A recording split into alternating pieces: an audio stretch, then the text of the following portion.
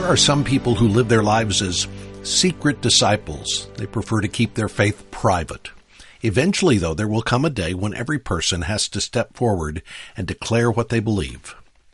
Today on Truth for Life, we'll find out what happened when Queen Esther revealed her true identity to the king.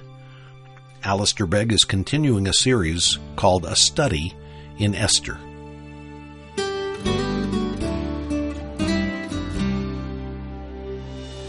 Esther chapter 7 let's start at verse 14 of chapter 6. The conversation is taking place between his wife, that's the wife of Haman, and some of his friends. They're essentially telling him that he's pretty well on his own now. And while they were yet talking with him, the king's eunuchs arrived and hurried to bring Haman to the feast that Esther had prepared. So the king and Haman went in to feast with Queen Esther. And on the second day, as they were drinking wine after the feast, the king again said to Esther, "What is your wish, Queen Esther? It shall be granted you. And what is your request? Even to the half of my kingdom, it shall be fulfilled." Then Queen Esther answered, "If I have found favor in your sight, O king, and if it please the king, let my life be granted me for my wish, and my people for my request. For we've been sold, I and my people, to be destroyed, to be killed, and to be annihilated. If we had been sold merely as slaves, men and women, I would have been silent, for our affliction is not to be compared with the loss to the king." Then King Ahasuerus said to Queen Esther, "Who is he, and where is he, who has dared to do this?" And Esther said, "A foe and enemy, this wicked Haman." Then Haman was terrified before the king and the queen. And the king arose in his wrath from wine drinking and went into the palace garden. But Haman stayed to beg for his life from Queen Esther, for he saw that harm was determined against him by the king. And the king returned from the palace garden to the place where they were drinking wine, as Haman was falling on the couch where Esther was. And the king said, "Will he even assault the queen in my presence, in my own house?" As the word left the mouth of the king, they covered Haman's face. Then Harbonah, one of the eunuchs in attendance on the king, said, "Moreover, the gallows that Haman has prepared for Mordecai, whose word saved the king, is standing at Haman's house, 50 cubits high." And the king said, "Hang him on that." So they hanged Haman on the gallows that he had prepared for Mordecai. Then the wrath of the king abated. Thanks be to God for his word. Father, we bow before you, a great and good God, thanking you that you have made yourself known to us, the wonder of your ways and your dealings in your word. And as we continue our study here in this book from so long ago, our prayer is that you will make yourself known to us. Help us to see ourselves and to see our Savior, and to turn to him in repentance and in faith. For it's in his name we pray. Amen. Some of you will remember that I told you before that radar was invented by a Scotsman, a man by the name of Robert Watson Watt. He was later knighted for his work in the military, and the invention of radar was a wartime invention, and he received as a reward some $140,000, which was the largest sum ever awarded for a wartime invention. Subsequently, when he was driving in Canada, he was caught for speeding in a radar trap. And acknowledging the irony of what was represented in that, he wrote a little verse about it, which goes as follows: "Pity Sir Robert Watson Watt, strange target of his radar plot, and thus, with others I could mention, a victim of his own invention." Now, I begin there because that provides an apt summary of what happens here in chapter 7 to Haman. Far more significant, far more devastating, but nevertheless Haman is essentially hoisted on his own petard. You will recall, I hope, that at the end of chapter 5, Haman had been pleased at the suggestion of his wife and friends to take Mordecai out. If he was such a nuisance to him, let's be done with Mordecai, let's kill him. And so if you allow your eye to scan the text, then you will find in verse 14 of chapter 5 that this idea pleased Haman, and he had the gallows made. And so at the end of chapter 5, he has the gallows made. And now at the end of chapter 7, we read the words, "So they hanged Haman on the gallows that he had prepared for Mordecai." Now what a difference a day makes. Haman would have been well served by paying attention to the wisdom of Solomon, captured for us largely in the book of Proverbs.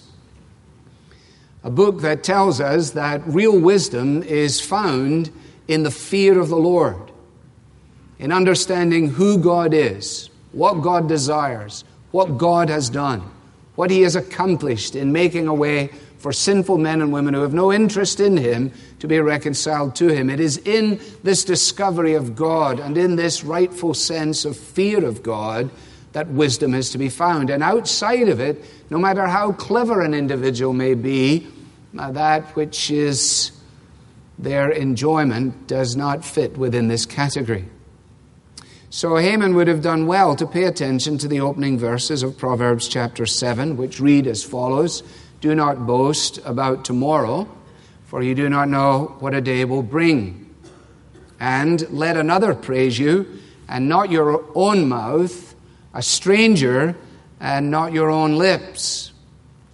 And of course we know now that Haman failed on both counts. We've seen that he is unbelievably proud, and as a result of that he is presumptuous. He presumes upon time, he presumes upon his place and status, and so on. He should have paid attention to Solomon when he wrote, "Whoever digs a pit will fall into it, and a stone will come back on him who starts it rolling." It's a proverbial statement, of course. It doesn't mean categorically every time you dig a pit you will fall into it, but it is not uncommon, especially if you dig a pit for someone else, that you don't actually end up in there. Or once you start something rolling that may be to the detriment of others, it may actually collapse on you. Some of you have proved that. You decided with a significant lack of wisdom that you would try and make sure that somebody in office number 4 did not get the promotion that you felt was unbelievably and most necessarily designed for you. So you started the ball rolling, and you ended up rolling yourself right out of the company unwittingly. You dug a pit for one of your colleagues and you fell into it. That's the wisdom of Solomon, and it is so far removed from Haman's thinking that is quite incredible, isn't it? He had got the ball rolling for the murder of Mordecai. He never imagined for a moment that what he was actually doing would result in his own death. And as far as not praising yourself is concerned, well, he obviously had never read that part or paid any attention to it at all. As we saw back in chapter 5, when it comes to blowing his own trumpet, he's pretty well without parallel, isn't he? Except I suppose maybe I'm as good as him, I don't know. Verse 11 of chapter 5, he gathers his friends, his family around him, and he recounted to them, remember, number 1, the splendor of his riches, 2, the number of his sons, 3, all the promotions with which the king had honored him, 4, how he had advanced him above all the officials and the servants of the king, and 5, how the queen had included him expressly in a special little tete-a-tete at a feast that had been designed for she and her husband, and to which feast only he, Haman, had been invited. It's really quite pathetic. You just see him there with a big trumpet, and he's just blowing it to his own glory and his own, just blowing away to his heart content. He doesn't realize that he's playing taps for his own funeral. That's what he's actually doing. He's about to discover the truth that Eliphaz conveys in Job chapter 5, when in responding to the circumstances of Job, he points out something that is true, namely that God catches the wise in their own craftiness, and the schemes of the wily are brought to a quick end. God catches the wise in their own craftiness. You ever heard somebody who said, you know what, you're too clever for your own good. Well, Haman was very crafty, caught. He was really wily. He was coming to a fast end. And Eliphaz goes on to say, these individuals meet with darkness in the daytime, and they grope at noonday as in the night. Darkness in the daytime, groping in the noon hour as if it were midnight. It's a graphic picture, very helpful. Keep it in mind. Tracing a line through this chapter, which is fairly straightforward, is something that each of us is able to do. You may have read ahead and decided that you have the layout of it. The way that I have sought to summarize it is in just 3 headings. First of all, I wrote down in my notes, Esther spills the beans. Esther spills the beans. As she does, she spills quite a few beans here about herself and her identity, about what's going on. Things that have been secret up until this point are now finally made clear. Now, I think some of us have already decided that Esther is just really a kind of dumb blonde, or a dumb brunette, or just really good looking, and therefore she couldn't possibly have much of a brain, right? That the whole thing about her is just simply that she's a bit of a stunner.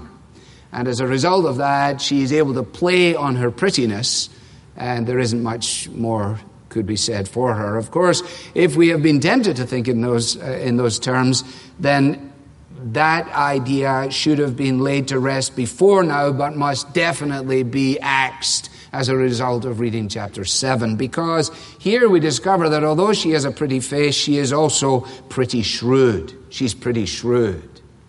From the beginning of chapter 5, when she puts on her royal robes and goes in to see the king, and from the moment that we read at the beginning of chapter 5 that she found favor in the sight of the king, she has now become a representation of, again, the words of Solomon, Proverbs 25:15, which reads, with patience a ruler may be persuaded, and a soft tongue will break a bone.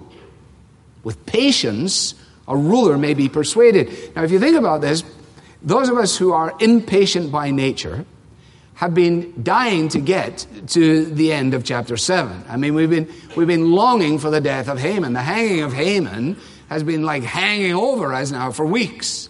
Some of you have even said to me, could you speed it up, please? I'm sick of Haman. Somebody said to me this morning, I met him in between the first and second service. He said, oh, what a great day it is. I said, why is that? He said, Haman gets hanged today. I'm not sure that we're supposed to think that way just about poor old Haman, but nevertheless, those of us who are impatient, we're saying, you know, what in the world is Esther doing? Can't you speed the jolly process up here? So well, I'd like to have a feast.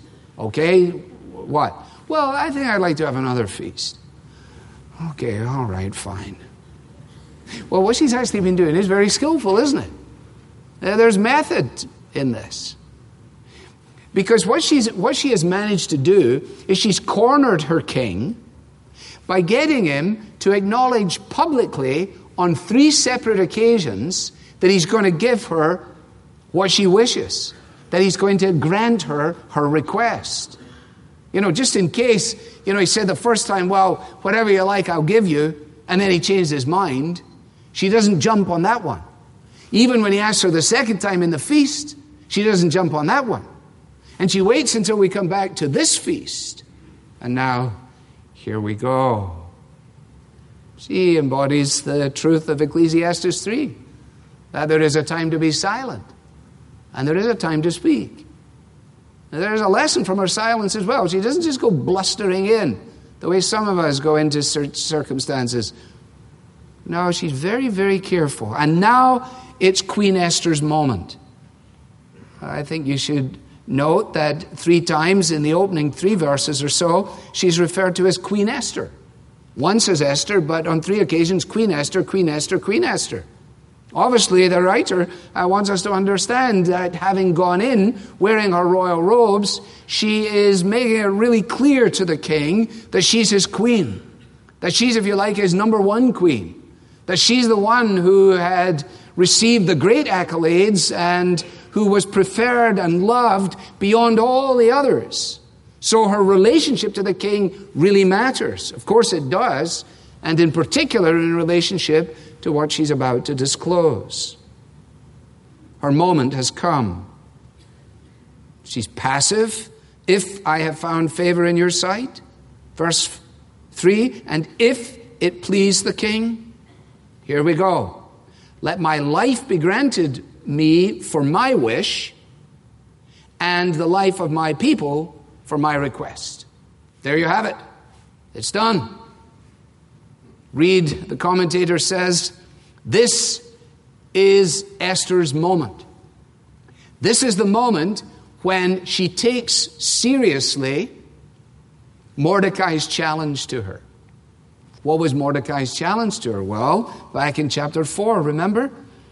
In the dialogue that is taking place between them, as Hatek is going back and forth, relaying the information that Mordecai has provided, and then as Esther has responded, Mordecai then sends word to Esther, tell her, do not think to yourself, this is verse 12 of Esther 4, do not think to yourself that in the king's palace you will escape any more than all the other Jews, for if you keep silent at this time, relief and deliverance will rise for the Jews from another place, but you and your father's house will perish. And who knows but that you have not come to the kingdom for such a time as this. In other words, he says, it's time for you to step up, Esther. So she has donned her royal robe. She's gone into the presence of the king. She's gone through feast number 1. Then there has been chapter 6 where she's been doing nothing at all, apparently. And then in chapter 7, she's back in action again, proving the fact that God is at work when she works, and he's also at work when she isn't working. You can't say that the whole thing falls because God needs Esther so badly that if Esther doesn't do what she do, nothing will take place. That would be to pay far too much, give far too much prominence to the notice of our human responsibility. But nor can we say that God is going to do whatever he wants to do. It doesn't matter if there's an Esther or not, because that would pay far too much attention to the notion of divine sovereignty, as if sovereignty happened apart from the agency of human engagement. It is a great mystery, isn't it? Of course it is. She's done a masterful job of concealing herself. She must have done. We're not talking about concealing herself for a couple of weeks here or 3 or 4 months. We're talking about concealing herself for some 4.5 years. That must have involved incredible compromises on her part. Not necessarily things that would be commendable in the sight of God. She was a child of Judaism. Therefore, she had the law of Moses to contend with. Therefore, presumably, she didn't. That wouldn't be right. Frankly, that was wrong. Was it right for her to be wrong? No, it was wrong for her to be wrong. Well, did her being wrong jeopardize the fulfillment of the plan of God? No. Well, then does that legitimize us doing wrong things? No. Well, what? Think. She takes her stand with the people of God unreservedly. Some of us haven't really done that. I'm going to just say this in passing. Some of us are still trying the kind of secret discipleship thing. Slip in here on a Sunday and then evaporate Monday through Saturday.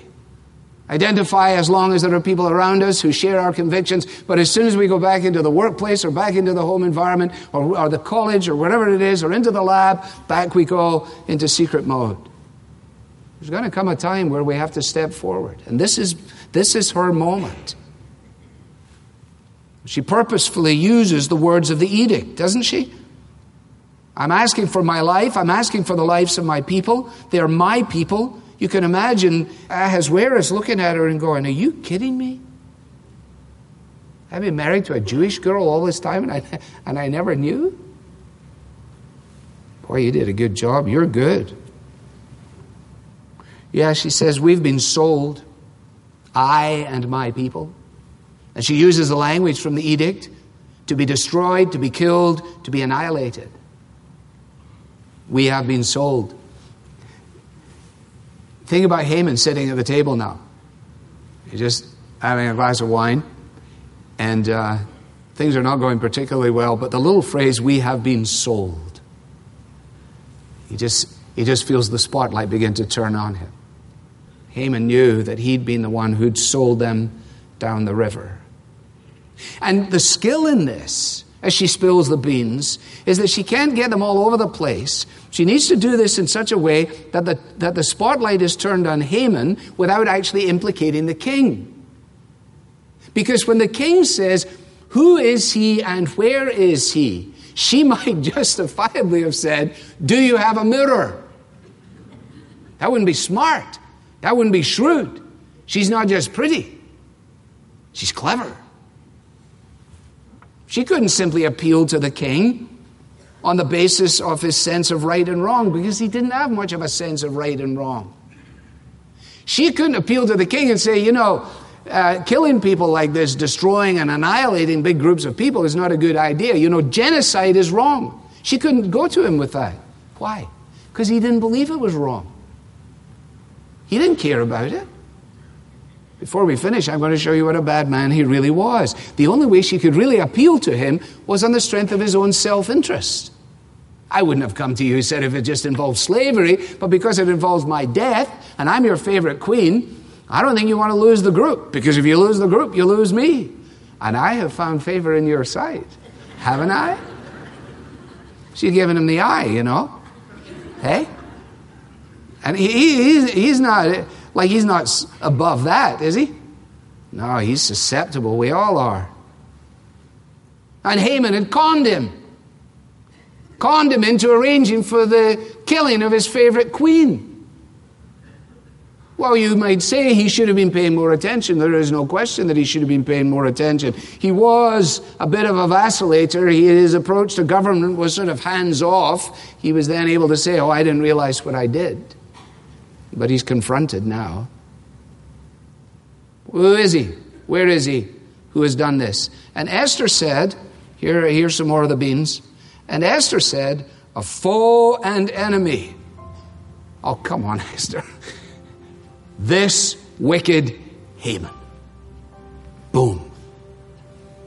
Then Haman was terrified before the king and the queen.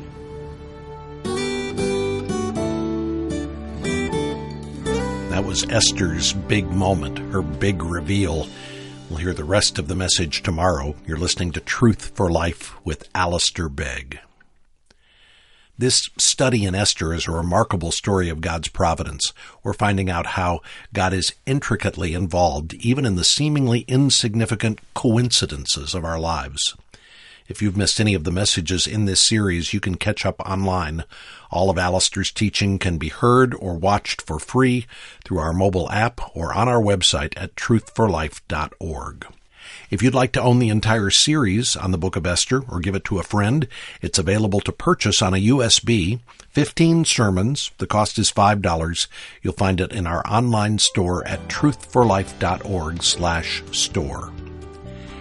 And we're only offering the book Darkest Night, Brightest Day for a couple more days, so if you haven't requested your copy yet, be sure to do so today. This is a great book for families who have school-aged children. You can use it to revisit the events of Jesus' death and resurrection told in the 4 Gospels. There are 14 daily readings that cover the time from Jesus' entry into Jerusalem through to Pentecost.